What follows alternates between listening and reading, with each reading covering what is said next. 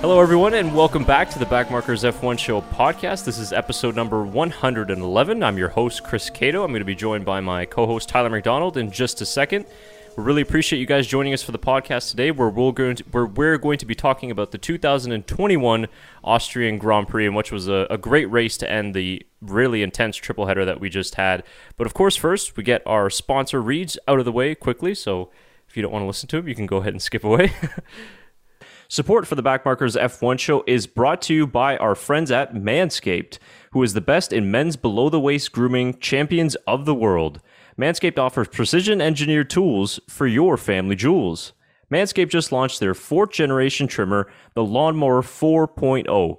You can join over 2 million men worldwide who trust Manscaped with this exclusive offer just for you guys, Backmarkers F1 Show subscribers. You can get 20% off and free worldwide shipping when you use the discount code BMF1Show at manscaped.com. So check out the discount code in the description below and also the pinned comment. Use it, BMF1Show at manscaped.com for 20% off and free worldwide shipping. So thank you very much to Manscaped for that offer for our viewers. And also our longtime sponsor, thegpbox.com. We've got a bunch of discount codes in the description found in the video or in the podcast app down below. You can check out their website, thegpbox.com. They've recently done some very nice renovations to it, and you can find a bunch of really great motorsport art, phone cases, memorabilia, even some really cool F1 used car parts that you're really going to enjoy. So check out thegpbox.com and go to the video description or podcast app description below for some discounts, and you can use it there. So joining me here on this midweek, on this very hot and sunny Tuesday afternoon in Ottawa, Canada, we bring in Tyler McDonald, proudly repping his Italian jersey after Italy advanced to the Euro 2020 finals in a nail-biting penalty finish against Spain. Tyler, welcome to the show. Forza Azzurri! Wow, what a match today, Chris. Let me tell you. Now, most people are probably going to be thinking, McDonald, wow, that sounds really Italian. But that is my dad's last name. My mom's last name is DeAngelis, which is a lot more Italian. So that side of my family, I support Italy because Ireland soccer sucks. Let's be honest. So just a phenomenal game for Italy today. Just they played really well. Maybe worth a better team throughout the whole game, but a fantastic deal of they were relentless, I should say, defensively, hung on there till penalties, and then we were just very clinical in the penalties. So can't wait for Sunday. I got it's a quadruple header for me because I got a Sunday to cheer for Italy in the Euro final. So it's coming home in a different way, let's say, because England's never won the Euro, so I don't know how it's going to be coming home if they've never won it. That's a good point. I think you know what? I shouldn't say this because I am now predicting England moving and beating Denmark. Denmark could win. We're recording this on the Tuesday. Italy just won, so I don't know who they're playing yet. That's right. Yeah, and who knows? But maybe by the time you guys are listening to this, you have the answer to that question. But thanks for clearing up the family lineage. I'm sure some people might have been curious about it. Yeah. So, like, what is going on here? No. Forza Azzurri. Yeah, there you go. But yeah, it was a good win for Italy, and of course, nice to hear the Italian national anthem. As always, it's something that we F1 fans have grown accustomed to, and probably some of you even know the words to the anthem by now because we've heard it so much for the Ferrari days and such. I sung it proud, I will say, Chris. I sung it proud during the national anthem. I was loud. Caitlin, my girlfriend, was working. Poor thing. I was in the basement just screaming the national anthem. So, yeah, I know. I got the words. Oh, it's a great national anthem. I mean, I think everybody wants to be Italian for that one. I don't think anyone could find me a better national anthem. And some people are going to get very patriotic. But I don't think there's a better national anthem to pump someone up than the Italian national anthem. If there is a better one, please send them to us down in the comments below. I would like to hear if you think there is a more inspiring and a motivating anthem than the Italian anthem. I will gladly listen to that anthem and give you my opinion. It's going to be pretty hard to beat. Maybe the Dutch fans and the Orange Army out there will have a say about that, but I don't think the Dutch anthem necessarily gets you as amped up that way. Yeah, good anthem, but it's just not a pumped up anthem, you know?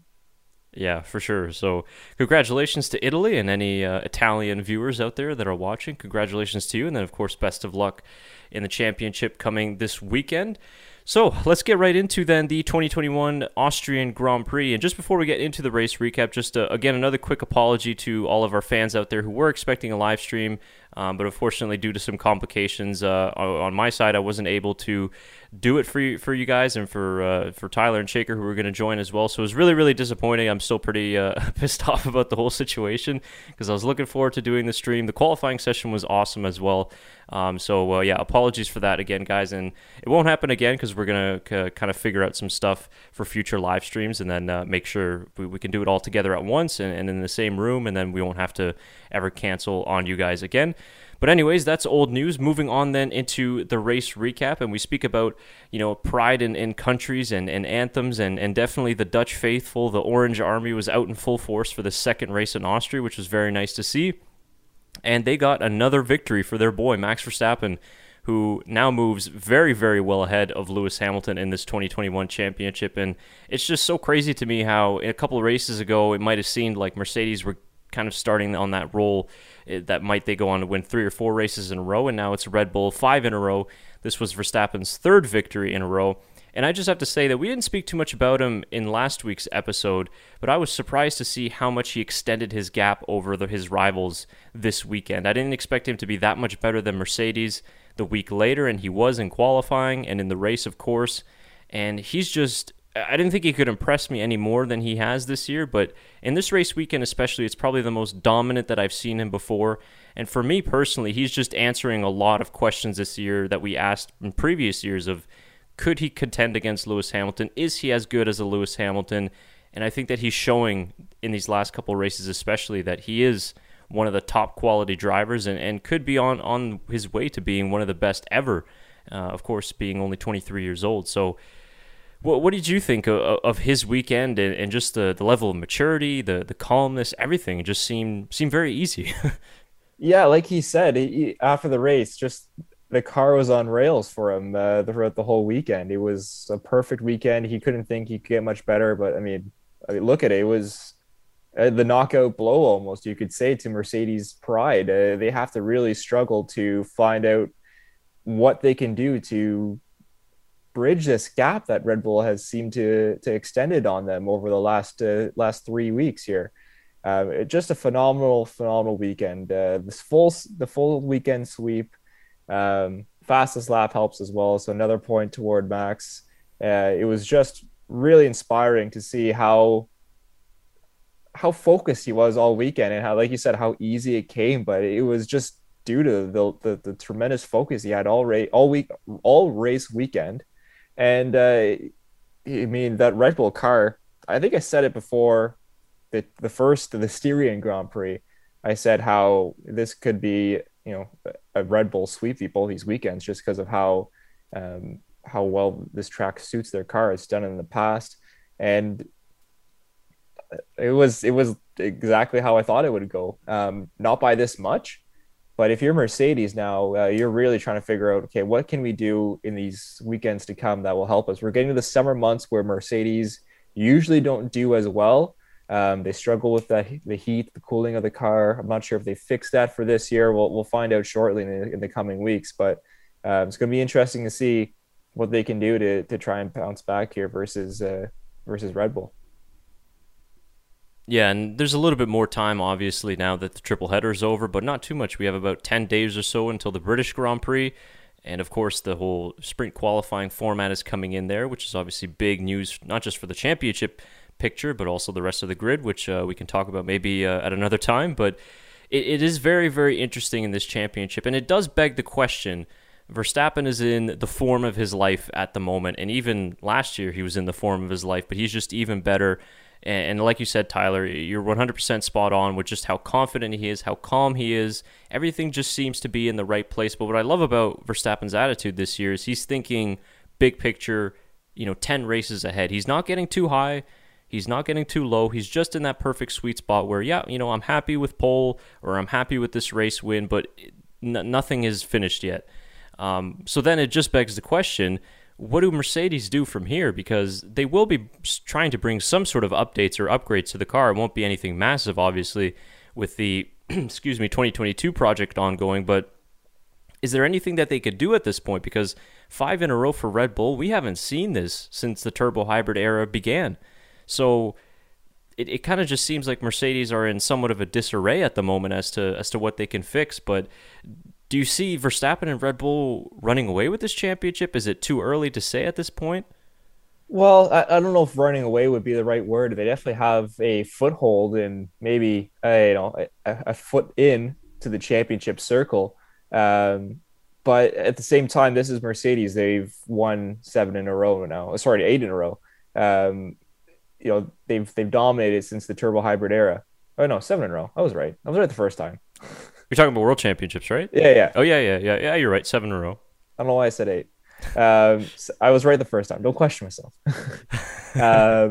They're a proven championship winning team, as we've seen. They're not going to go out without a fight, and it'll be interesting to see what they use tactically, if they focus on the constructors championship or if they focus on the drivers championship with Lewis, because I was really impressed with Valtteri Bottas this weekend.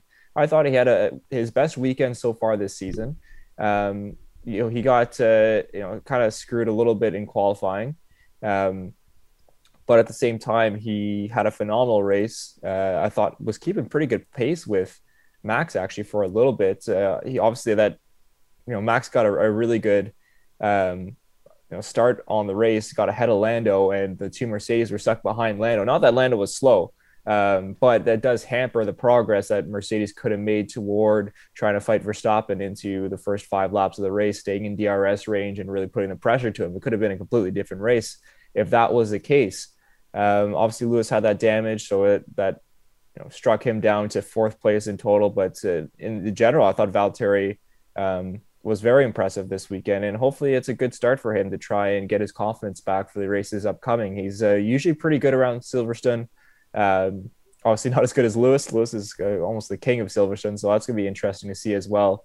But it's a good start for Valtteri, and while I want to see if Mercedes focus on Lewis and focus on trying to get him a driver's championship, or if they play the Mercedes team game like they've always said they will, and fight for the constructors championship. Yeah, I agree with you. I think Bottas' weekend was very strong, and he's always been good in Austria. Of course, had a lot of complications in the first race with the penalty, but I think getting that P2 and seeing the team orders actually go to Bottas' favor was kind of nice for once. But I mean, it was Lewis's fault going wide into turn 1, damaged his car. It was really, nothing you could do there except blame the driver for going out wide, and it did mess up his race. But like you said, we're going to get to Lando Norris in just a moment. I think that he was kind of something unexpected, because even going back to the Saturday and the qualifying, he out-qualified both of the Mercedes, which, I mean, again, it just really surprised me. So, different track conditions, softer tires, that all comes into play. But for me, the next 2 races are going to be huge, because we got Silverstone and then obviously Hungary before we go into the summer break. And that's big, right? I mean, if Mercedes don't win these 2 races, then I think that we might be seeing like, okay, it really is going to be Red Bull's championship. But I think Red Bull, again, they've shown that they're going to be strong at every single track this year. They beat Mercedes in France. They are winning here in Austria. They won on the street circuit. So they look really, really good at the moment. Verstappen is 100% in the zone. But yeah, expect Mercedes to do a little bit of a fight back. That's for sure. They're not going to go easily, and they're not going to go quietly. And I think that Verstappen knows it as well as the Red Bull team, that it's not over until that 22nd or 23rd race, whatever it's going to be, at least in Abu Dhabi, when he's got the hands on that championship trophy. Yeah, that's the thing, is that this is not even the halfway point of the season yet. Things could change very drastically. We saw back in 2019 just how Sebastian Vettel threw that championship away, right? He had the foothold going toward the summer break, and once the summer break hit, well, it seemed to just collapse for him, unfortunately, for Ferrari, and Sebastian Vettel, and Lewis Hamilton capitalized. Can this be the same thing? I think the gap is a little bigger than what it was back in 2019, but it's possible. There's lots of racing left to go. Now you have to think, like you said, they've been dominating at all sorts of different types of tracks. Silverstone should be a Mercedes track, and it's a Lewis track as well. So you would think they would be the favorites for this weekend coming up, but the Hungaroring, I'd have to give the edge to to Red Bull there, just going by the races we've seen so far this season and how their car has performed. Usually Mercedes do really well there, but I think Red Bull will have a pretty good car going into that weekend as well. So who knows what they do during the summer break to try and help this, but we'll see what happens. Like you said, whether it's a 21, 22, or a 23 race season, we'll see. Yeah, and you're right. We're not halfway through the season. There's still a long way to go, but very interesting in these last five races and a key triple header. Red Bull swept all three races, so that's very, very important. But yeah, nonetheless, another outstanding performance from Max Verstappen, his 50th podium in Formula One, and we're starting to get used to hearing that Austrian and Dutch national anthem on the podium. So that might be one of the new ones that we see in F1 going towards the future. Well, we had a lot of orange on Sunday in Austria, and maybe some of them it was really impressive, all the support for McLaren for and Lando McLaren, Norris. right? Yeah, I mean, Unbelievable. It was incredible to see. I knew that Max had his fans, but the amount Yeah, of McLaren fans out there were insane. they must all watch Lando's Twitch and everything. They decided to come to the race. It was really phenomenal to see the support from McLaren. Lando acknowledged it, knowing that all of that support was for him, and that, it was nice to see him acknowledge all his fans. Yeah, it's all those McLaren Unboxed fans that bought That's right. tickets to the Grand Prix That's and right. came That's right. out.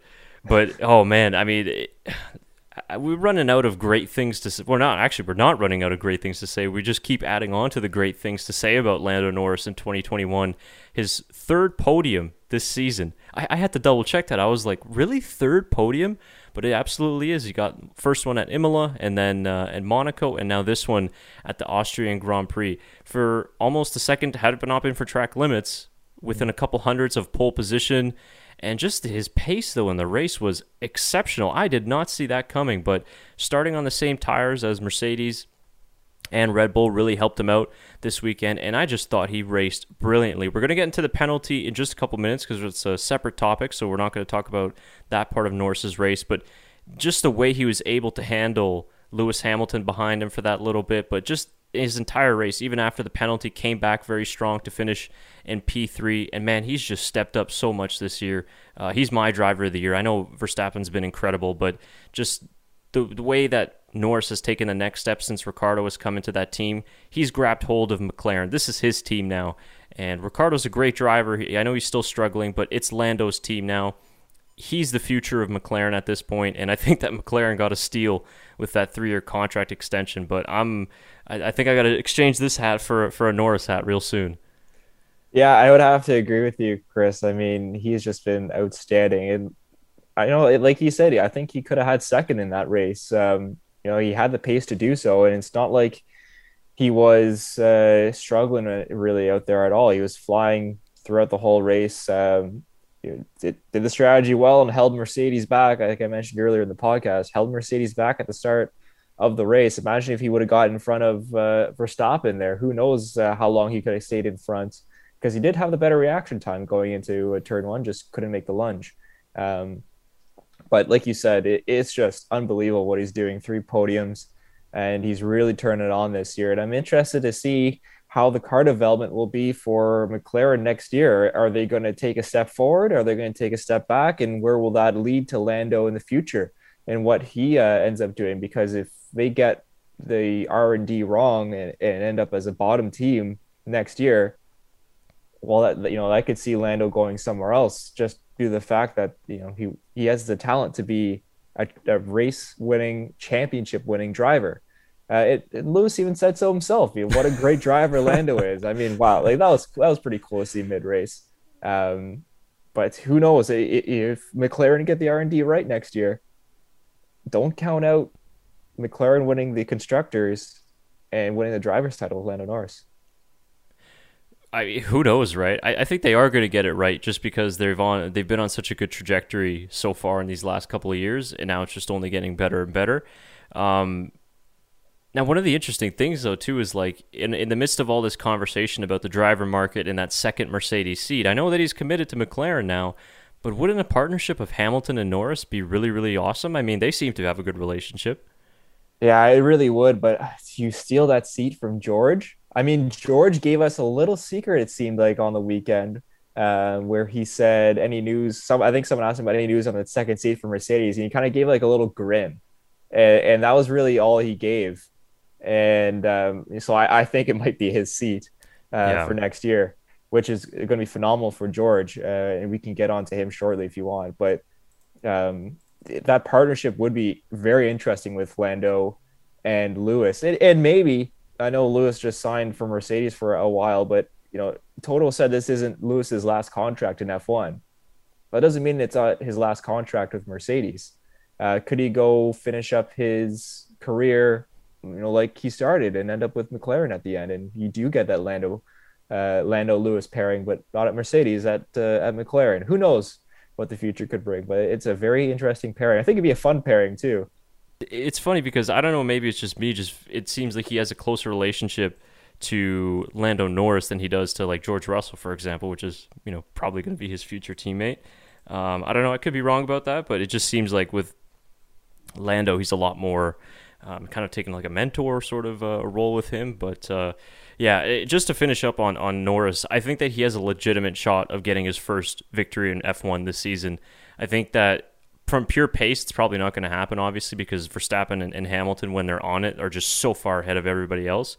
But I think that if we get a crazy race, an Italian Grand Prix style race or a Turkish Grand Prix style race, he is going to be right there. And we saw Carlos Sainz in with the shot at winning a race last year.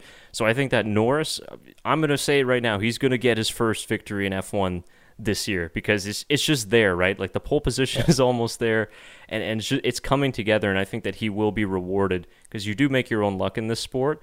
And, obviously something is going to need to go his way, but I think it could happen. Well, we haven't had the drama of a Lewis Verstappen crash yet, and I feel like that's coming at some point this year. It's just I don't know when it's going to happen. So it's bound to happen. It's got to be. It's got to happen at some point. So we'll see. We'll see what happens.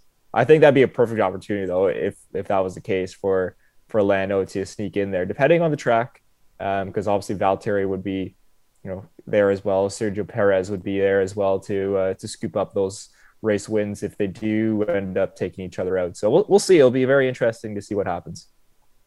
Yeah, absolutely. But a very, very good performance then from Norris. And excited to see what he can do at his home race in Great Britain, of course. And just quickly, his teammate Daniel Ricciardo, again, had a difficult qualifying. He's kind of turning into the Alex Albon sort of scenario at McLaren where, struggling for one lap pace and then makes up all those places in the race, getting ahead of cars that he should already be ahead of, but ended up finishing in 7th. So a good haul of points for McLaren. He seemed to be a lot more happier with the car, obviously, in the race, and much better than what he did at the Styrian Grand Prix, no engine issues or things like that. So, it's kind of like one step forward, one step back for Ricciardo every now and again, but it's difficult for him because Norris is just performing so well at the moment, and Ricciardo's results, they're okay, but I think that McLaren would be wishing for him to be right there with Norris at this point. But a P7, I think it was an okay result. Yeah, that's a solid result for Daniel. I think that, like I mentioned, I think on the previous podcast, let's give him to the summer break. Let him have his summer break, learn a lot more about the car in the simulator, and see how he comes back after the summer break and what he can do in the McLaren. I think that's going to be a good telling point for him to see how exactly he will fit in with McLaren in the future. So who knows? I think Daniel, as we all know, is a fantastic driver. He takes a little bit to learn the new car, especially the brakes, and we know how good he is on those brakes once he gets a good feel for them. So give him time. I think we can still etch patience. It's tough 2 words put together. In the fact that he's still learning the car a little bit. So patience will pay off, I think, for McLaren and Daniel Ricciardo. Yeah, absolutely. All right, well, now moving on, before we get on to George Russell and what was a great little battle that he had with his number one fan in the sport, we have to kind of bring it back to what we were talking about at the beginning of the podcast, which is the Italy and Spain battle. And in the F1 paddock, you're going to have a very happy Scuderia Ferrari and a very disappointed Carlos Sainz. Of course, the Spaniard Ferrari driver. He's going to be disappointed with the result of today's match, of course, bowing out of the Euros. But Ferrari and Carlos are going to be very happy with his P5 here at the Austrian Grand Prix. And out of all the drivers at their new teams this year, he's probably been the most impressive and has fitted in has fitted in the best and the quickly. But he's really, really close to Charles Leclerc now in terms of performance. And I thought that he had a really great race. You could put him up there for driver of the day as well, along with Norris and Verstappen. But yeah, a good race there from Carlos Sainz. Yeah, it was, and I hope that the Scuderia do a little bit of a prank. They had a bet where Carlos has to wear an Italy shirt because I know that Aston Martin did that with Sebastian Vettel when England beat Germany. He had to rep the England gear, so that'd be a nice little sign to see Carlos in some Italy gear. Respect the game. But you're 100% right. He has adapted the best out of any of the new drivers going into their new team. Right up there with pace with Leclerc, not only on one lap pace in qualifying, but throughout the race as well. He's been very good. So it seems to be a very good transition. I thought he was on the radio with Lando when Lando got his P2. And, there was a Spanish guy yelling, "Vamos, vamos," and it sounded exactly like Carlos Sainz. But I think it's Carlos Sainz's cousin that is on the radio or something. I think I saw that online. I could be wrong. No, I think it's because Carlos Sainz's cousin, I think, is his agent. And he goes to, obviously he moves around whichever team Carlos is on. But no, I know the guy that you're talking about because I see him on McLaren Unboxed. I don't know his name. Maybe if anybody out there knows, just drop it in the comments. But yeah, I believe he is Spanish or something, but it sounds exactly like him. Sounded exactly like Carlos. So I thought he was doing double duty there. Oh my God. But no, it's awesome to see Carlos. And I think Carlos, once the Ferrari is back on its normal pace and a contender for wins, I think Carlos is a race winner in F1. And I think he is possibly a contender for a world championship if the cards are right, if he gets the right car and he gets the right series of events, Red Bull not being dominant or, Mercedes taking a step back like they did this year. So it's not in the realm possibility. Him and Leclerc are going to be a fantastic partnership for years to come. It's just how long does that partnership last with Mick Schumacher coming in the wins, of course, in a few years. So it'll be very interesting to see what the future for Carlos holds. But an unbelievable driver and, again, has a long future in F1. Yeah, absolutely. I agree with those thoughts too. Okay, so before we wrap up on the couple of final things on the Austrian Grand Prix, let's talk about the penalties because the stewards were definitely not shy in handing out penalties this weekend. And we're going to talk about the big ones and then obviously some of the smaller ones that happened post-race. I know there was a lot of penalties to follow, so maybe you guys missed a couple of them. But I did the video post-race because I just kind of... the Norris one, so I'll start with that one. The Norris and Perez one, that to me was just a slam dunk, not a penalty for Lando Norris. And just to reiterate some of the thoughts I put into that video, when we look at the nature of that corner in turn 4, going on the outside is always going to be a big risk. And when I watch Norris's onboards over and over again, to me, he did not force Sergio Perez off the track. He didn't open his steering to force Perez into the gravel. He kept his line. It's just that's the nature of the car. It's downhill, it's braking. You're losing downforce as well. It's just the nature of the path of the car that goes. Like Norris did his best. But in my opinion, I think that if we go this direction in F1, the defending drivers are not going to have much motivation to defend because they're like, well, I'm going to get a penalty for this. And to me, what we saw there, and even with Perez and Leclerc in turn 4 later on, that's just hard racing for me. And, you and I, Tyler, of course, grew up, in the early 2000s era of racing. And, this is not even close to what racing used to be in the 70s and 80s, right? When it was just banging wheels and cutting across the grass and everything. I don't know. That, for me, that's racing. And I think that there's a big distinction to me. I think we always talked about this on this podcast. If you're going to penalize drivers, do it for big mistakes. Do it for deliberate, dangerous incidents.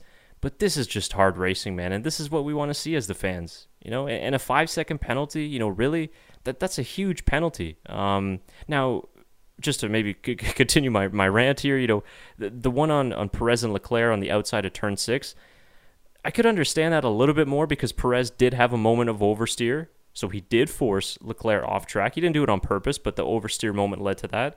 So I could, stretch myself to understand that. But even that, 5 seconds, Leclerc didn't lose any spaces. Okay, he lost a little bit of time, but it just seems a little bit harsh to me. I mean, I want to see these guys race, but I also blame the drivers too, because every time they get close to each other, it's like Romain Grosjean used to, just right away report it to the stewards, report it to the stewards. So, what were your thoughts on it, and did you see it any differently? No, I didn't. I completely agree with you in all those ways. I didn't think it was a penalty for Norris on Perez. I think it just, like Norris said, that's just, well, he said it was stupid. I won't call Sergio stupid because he's not. But it was a non-calculated move, in my opinion. Just, you're not going to make the pass around the outside there. Patience pays off for these drivers, and I think that was a big lesson that every driver should take out of that race. It was the same with Leclerc. We know how Leclerc is with his aggressive driving and trying to overtake. Patience. I think he could have got the move done on the next lap if he would have just waited. He would have had DRS and would have had an easy pass against Perez, and he did that. He had made that mistake twice. So I don't think any of those should have been penalties, in my opinion. The good, hard, clean racing. We saw the same thing in Austria when Verstappen knocked Leclerc off the road to make that pass. That's perfect racing that we want to see. Silverstone Exact too. same scenario. Silverstone too. Exact same scenario. Just there's a gravel trap there. That's the only difference. So it was frustrating and I think a lot of people were frustrated.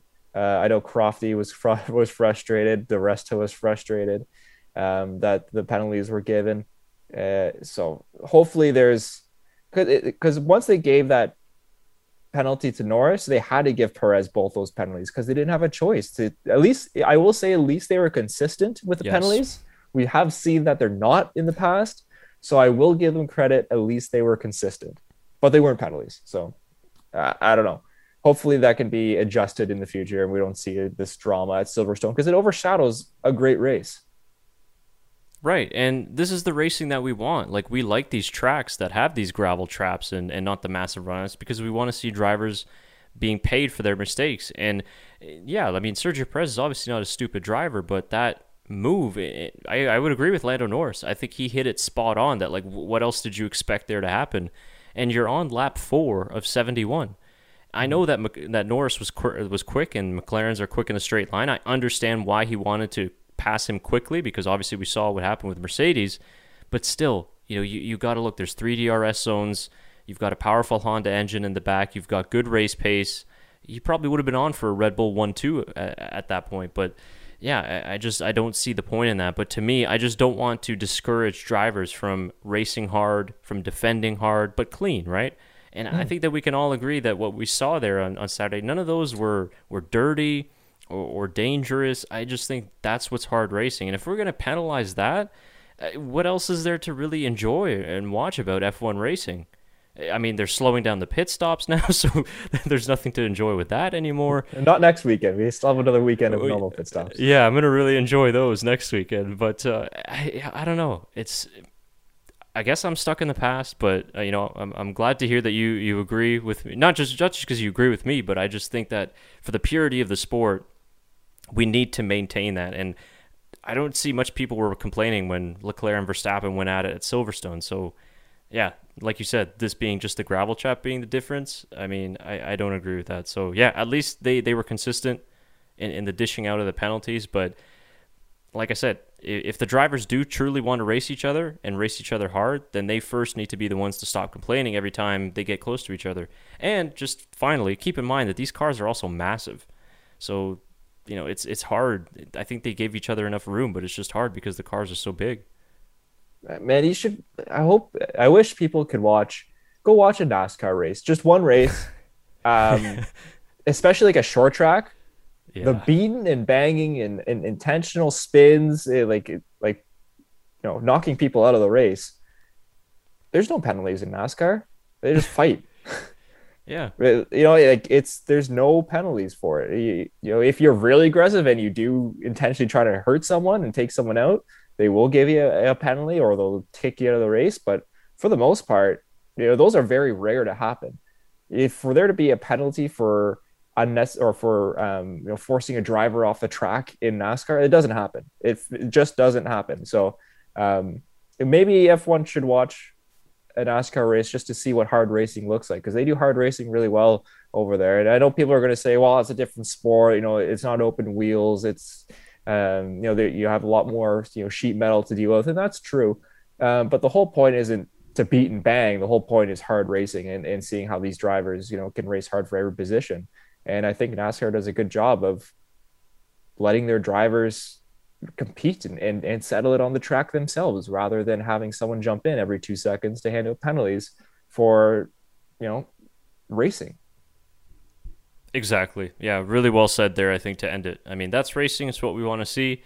I don't think they're going to change anything because, that's just how the FIA works nowadays. And I think, again, it's ever since the death of Charlie Whiting, let's be honest, the quality of the stewardship and the FIA has gone down significantly, in my opinion, at least. So that's been an ongoing issue. But anyways, as we move on from that topic, so please do comment down below and check out the other video as well if you want more analysis on the penalties there. But then you also had the post-race penalties that you wanted to mention, which was to Nicholas Latifi, it was Nikita Mazepin as well, and then, of course, Raikkonen and Vettel, which had a very odd collision at the end of the race. So the floor is yours on those penalties. Yeah. Well, first off, that collision was weird, and like both drivers didn't really say anything. They were just like, I don't know what happened there. I'll tell you, my conspiracy theory is that Raikkonen was, I think, second in the polls for driver of the day, and he just didn't want to be interviewed on the radio. So he's like, I'm just like, him and Seb just had an agreement, like, listen, like, we're just gonna crash and go home early. A nice easy one, we're not gonna ruin anything, just a little spin. No, it was a really weird crash. Like, it looked like Raikkonen didn't know he was there, and then went to turn and was like, oh, he's there. But like, they weren't mad at each other, which is, I mean, they're good buddies, so I can understand why they weren't mad at each other. It's a really weird incident. But anyways, I don't understand how Latifi and Mazepin both get 10-second drive-through penalties, which ends up being 30 seconds post-race. That's a lot of time, 30 seconds. When the cars that were also under investigation, Sainz, Leclerc, who else was there? There's a few drivers, P5 to P9. Yeah, Alonso, I think, was in there. Alonso was good. Oh yeah, Alonso actually was in there. Russell was okay. Ricardo was in there. And anyways, you get the point. They all had faster sector times than Latifi and Mazepin. So how do they not get penalties, but Latifi and Mazepin do? And I think this is an issue that the FIA need to address, because they don't explain any of their penalties. They just hand out that little piece of paper that says, here's your penalty. And we don't get an explanation on their thinking. I think it'd be really good if they explain to the viewers, maybe even the teams, what the situation was there and why they gave penalties for just those two drivers, when clearly four other drivers had faster sector 2 lap times. Obviously, we don't get all the deltas and the throttle maps and everything like that, but I mean, I don't quite understand how that's a possibility, to have only 2 of the 7 drivers that were under investigation get penalties, and they're the 2 drivers that it doesn't really affect. Really, Latifi, I think the only thing he lost was he would have passed Raikkonen, but now he didn't because of the penalty, because he passed him on track and finished ahead of him. So I don't know. We need a lot more explanation from the FIA on this stuff. They're being too secretive. The whole point of Liberty Media coming in was to bring the fans more into it. I think this could be a huge step for them. For in their notes, for example, I'm not sure how many people are informed with the National Hockey League. Us as Canadians, obviously, we are very informed with the National Hockey League. But what they do is they will give out, for every suspension or fine, they will release a 1 to 2 minute explanation on why that fine or suspension was given. And they'll break it down and give you examples so that it's clear to the teams, the fans, everyone what's going on. I think that'd be fantastic by the FIA to give out, okay, even if it's a 30-second blurb after the race for these post-race penalties, but it gives something to explain to the fans what happened. I think it would be a great way to have fan interaction and to kind of, deal with the confusion that comes with these post-race penalties, these penalties that new fans that are coming into the sport will not understand at all. Oh, I'm with you 100% on that. I almost think I'd rather hear a press conference from the stewards post race than from the drivers. Like I said, I want to hear the race steward's decision on the Norris penalty, for example, of why they gave it. Like, run me through your process. We don't claim to know everything. Obviously, we're not drivers, and we've never participated in this sport. But I'd like to think that we've got a pretty good grasp on the concept of Formula One racing and certain rules and the regulations. And again, we're not always right, and we are opinionated people. But the other thing I don't like about that, to go off of your point, Tyler, is Michael Massey just always comes off as very combative and very like, that's just the way it is, so deal with it. I was reading a couple of articles about their criticism about the penalty point system, because Lando Norris got an extra 2 super license points, and now I know 2 shaved off from last year's Styrian Grand Prix, but he's at 8 or 10. Like, he's a couple of points away from a race ban, and there was a lot of criticism to say, look, this wasn't a dangerous move. Why are you putting this on the license? And, Michael Massey and the FIA, they're like, it's just how it is. We're not going to look at it. So I just don't understand how, look, the teams are criticizing you. The drivers are criticizing you. The fans are definitely criticizing you. So you should be open to say, okay, well, we're going to look into this and we're going to see what changes we could make. But they're just like, nope, this is how it is, and just deal with it. It's same thing they said with the Norris penalty. They're like, nope, that's how it was. We had to do it. Done. I just don't like how combative that is. And like you said, it's just like behind closed doors. It's the 1 or 2 sentences. Yeah, we gave the penalty because of breach of Article 8 million and 4.5 section whatever. It's just not good enough for us. Like, run us through the process. Yeah, give us. I know they're busy people, but guess what? Have someone that's dedicated for that reason, to make that video, to explain to the fans, this is the penalty, this is why. Here's the telemetry, here's the steering map, here's the throttle map. This is why we get the penalty. You could break that down in a minute, and it doesn't have to be for every single. It doesn't have to be for Latifi accidentally driving on the through the, or not stopping in the pits during a red flag. Everyone understands that penalty. You don't have to release one for that penalty. But those post race ones, or the even the Lando one, give us a little explanation of what happened there and why you gave the penalty. I think that'd do a lot for F1. Yeah, and to your point about the new fans, when you've got the boss of the guy that he knocked off track saying, yeah, it was a racing incident, I don't agree with that penalty, the new fan, I mean, even us as old fans, we're just sitting on the couch going, what? Why is this a penalty then? Yes, exactly. So give the explanation, right? Because, we're not the experts, but here is the expert, the team principal of the driver got knocked off a track saying it wasn't a penalty. So, okay. And again, I'm pretty sure Derek Warwick, who's a former F1 driver, was the lead steward for this race. So I don't know. It's really interesting. And just to wrap up on the whole FIA thing, we give them a little credit for being consistent, but then the Saturday debacle of the Alonso and Vettel incident, which, just by the way, in my opinion, yes, Vettel did deserve the penalty for blocking, but it was not his fault, because when you go back on the data and the telemetry and the driver tracker, it was the likes of Bottas, and I believe it was Hamilton as well, who overtook and then slowed down in turn 9 and turn 10. That really screwed it up for everybody else. So I don't understand why you penalized Vettel, but you also didn't penalize the drivers ahead who caused Vettel to eventually block Alonso. So that was just a whole disaster too.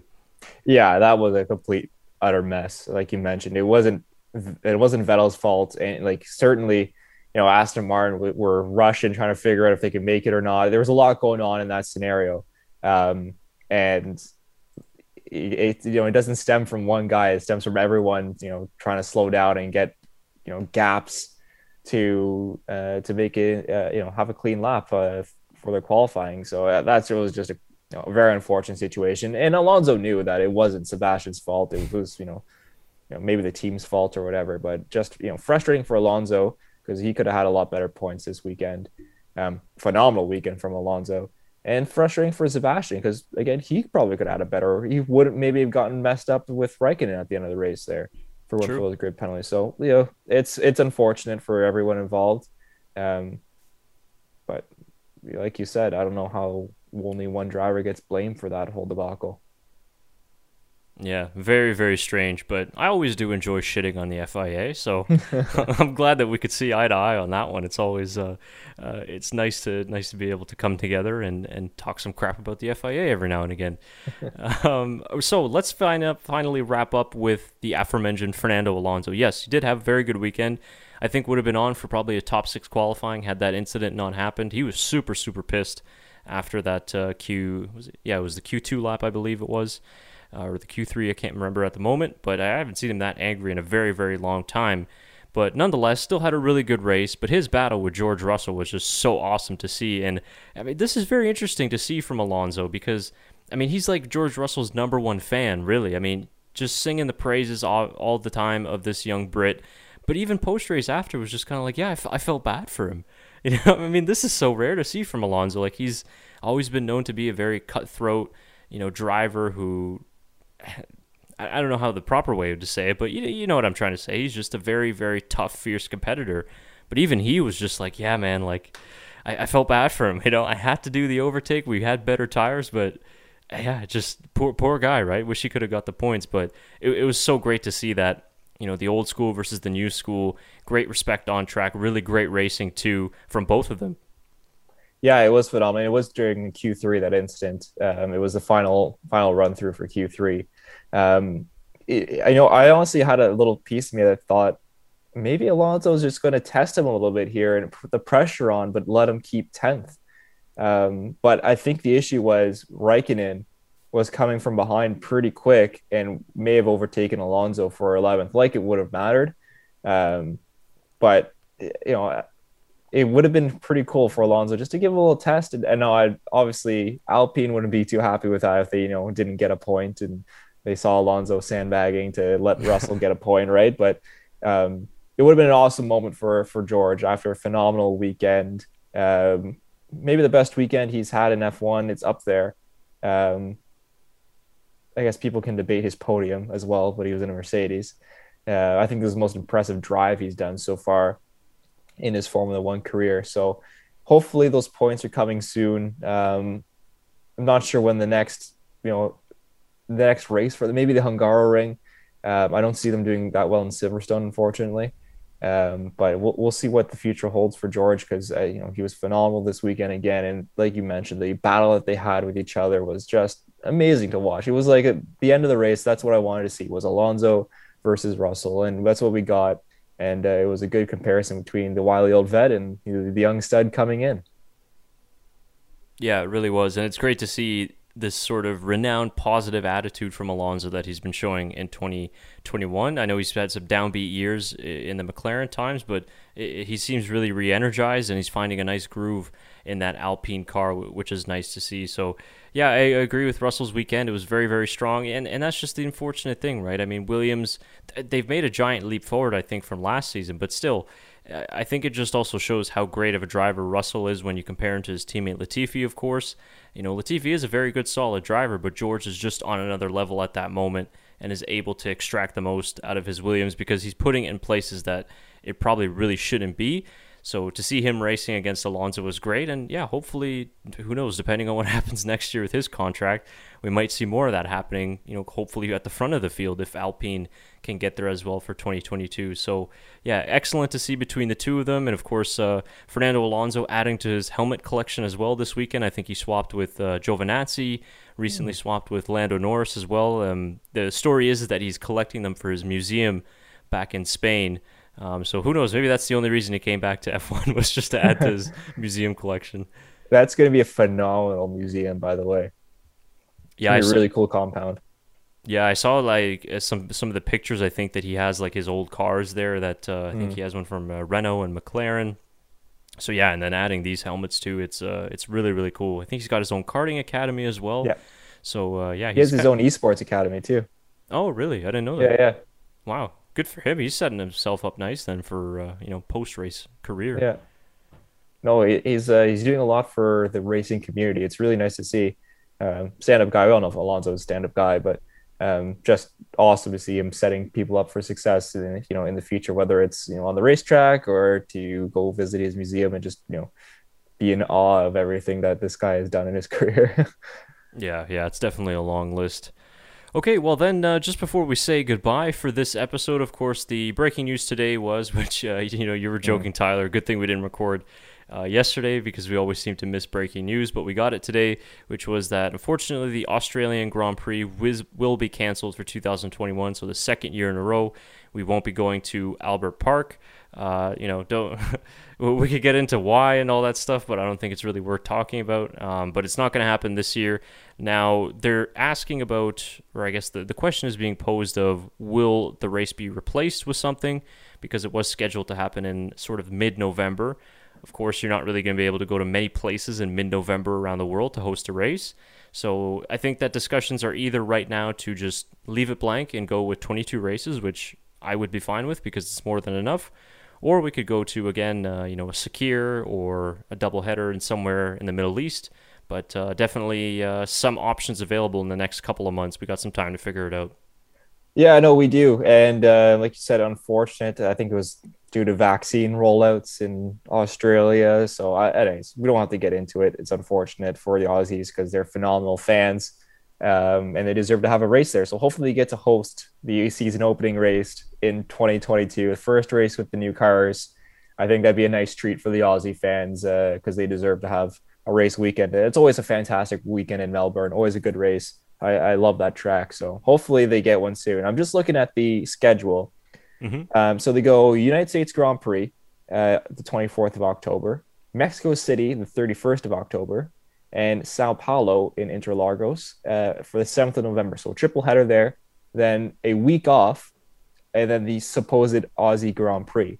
Now, you could try and do, now this would be interesting, you either move the Saudi Arabian Grand Prix, which is the 5th of December, so 2 weeks after this Australian Grand Prix, you either move that up to where the Aussie Grand Prix was and do a double header in Abu Dhabi, or you kick off Saudi Arabia with a bang and do 2 races in Jeddah at the street circuit.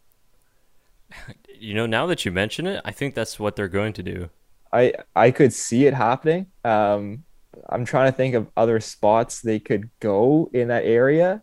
They could try and do Singapore. But Singapore already canceled. They're already canceled for this year, though. So yeah, they could go to China. Yeah, they could. They could go to China, which wouldn't be a bad race there. They could go to Malaysia. Malaysia is always a fantastic race. I'm not sure how it is in November, but those are 2 tracks that they could try and go to. When you mentioned that double header in Saudi Arabia, did you hear that sound in the background, though? Cha-ching, cha-ching, cha-ching. I did. I heard that, and I heard motors flying over top. It's a possibility because there'd be a lot of money involved for a double header race in Jeddah. Yeah, I would be honestly surprised if they just said, well, we're not going to add a race, because they've already really been putting a lot into 23 race calendar. So yeah, I could definitely see a potential doubleheader being there. Now, do they want to do a doubleheader at a brand new circuit? I'm not sure. Yeah, interesting. Throwing Malaysia in there, good one too. I would love to see another race in Malaysia. I think that's a fantastic track. Yeah, me too. I always enjoyed Malaysia, and I know that's been in discussions to possibly return, and this would be a perfect scenario. I think so. No, well, we'll see what happens. There's some time for it to be announced, but maybe comment down below if you would like to see that race replaced. Where would you want to go? I know some people too throwing around another possible doubleheader at a track in the United States. Oh, Indianapolis? Maybe. I mean, it could happen. If you go from USA, unless you push everything back and you put 2 USA back to back to help logistics, then move Mexico and Brazil back, or you could go USA, Mexico, Brazil back to USA, which is a possibility. And now I wouldn't do Indianapolis in October; it'd be a little cold, so you'd have to find a track down south of Laguna Seca. I don't know if that an F1 would go around well at Laguna Seca. I don't know. It's interesting. There's a lot of tracks down in the US. Yeah, there definitely is. Yeah, we've been in this situation before, so it probably won't be the last time either. Yeah, seriously. Yeah. Well, it should be interesting. We'll keep an eye on it, but yeah, it's still a couple of months away, so we might not hear anything for it in a little while. But I'm sure that they're going to want to get it sorted out in sort of the summer-ish time, so that they can plan ahead for whatever racetrack it is. But yeah, if you don't have anything else, I think that'll do it for episode 111. No, I think that's it for me. Awesome. Well, thanks very much, Tyler, for joining me tonight. I think we covered some good aspects here of the Austrian Grand Prix and also just the greater championship picture as a whole and the whole FIA sort of penalty dishing out and controversies and things like that. So, as always, a very, very good, thorough episode. I hope everybody enjoyed it out there, and we really definitely enjoyed bringing it to you. But yeah, man, appreciate your time as always, and of course, everybody in good spirits for that win from Italy today. What's that, Azzurri? Your big game on Sunday. Here we go. Yeah, hopefully they bring it home on Sunday. That's right. Yep, so the next race then, of course, we're going to the British Grand Prix in Silverstone in a couple of weeks' time. And that will be a big weekend as well, of course, with the new sprint qualifying format that they're going to try out. So it's going to be very entertaining, very interesting as well. We're going to have, of course, the A to Z guide for that race as well. And then following that race weekend, Tyler and Shaker will join me again for the Backmarkers F1 Show podcast, where we're going to get to talk about whether the trial worked or not. Just maybe quickly last thoughts on that. What are you expecting from this? I'm expecting great things. Great things, I think it's going to be really interesting. And maybe we can try and coordinate a live stream or something. I don't know. I'm not putting it out there. I don't even know if I work. I might work that weekend. I have no idea. But maybe we should try and coordinate something, because it's gonna be a very interesting weekend. Yeah, I thought of the exact same thing. I just wasn't sure if we're going to be able to do it. Like I said off the top, we have to figure out a new sort of a system and way in order to do it. So I could do it from home, or if we can work something out between the three of us to rebuild our old sort of studio location where we can all get together and do the podcast, the three of us. But anyways, you can follow us on all of our social channels at TBMF1 Show, and also the YouTube community tab is where we usually post announcements and things like that too. So you can check it out there if you want any updates or anything like that, if we do indeed do a live stream for that. But if not, we'll be back with the podcast to recap all of the action. So yeah, let us know if you'd want to see a live stream as well. Let us know if you want to see that. So down in the comments below. Absolutely. And comment below what you thought of this episode and the 2021 Austrian Grand Prix. We'd love to hear from you. If you haven't already done so, subscribe to our channel. If you were watching on YouTube, hit that thumbs up button, and also share it around. If you post it on Reddit or on your social pages, we'd be really appreciative to get our name out there a little bit more. And if you are listening on iTunes or Spotify or any podcast platform, just give our podcast a good rating and share it around with anybody who just likes to listen to our podcast, in addition to the video that we offer as well. Tyler, thank you again for joining me for this episode. Can't wait to see you and talk to you again after the British Grand Prix, and we can't wait to see you guys after that race as well. Until then, I've been Chris Cato, and it's bye for now. Have a good night.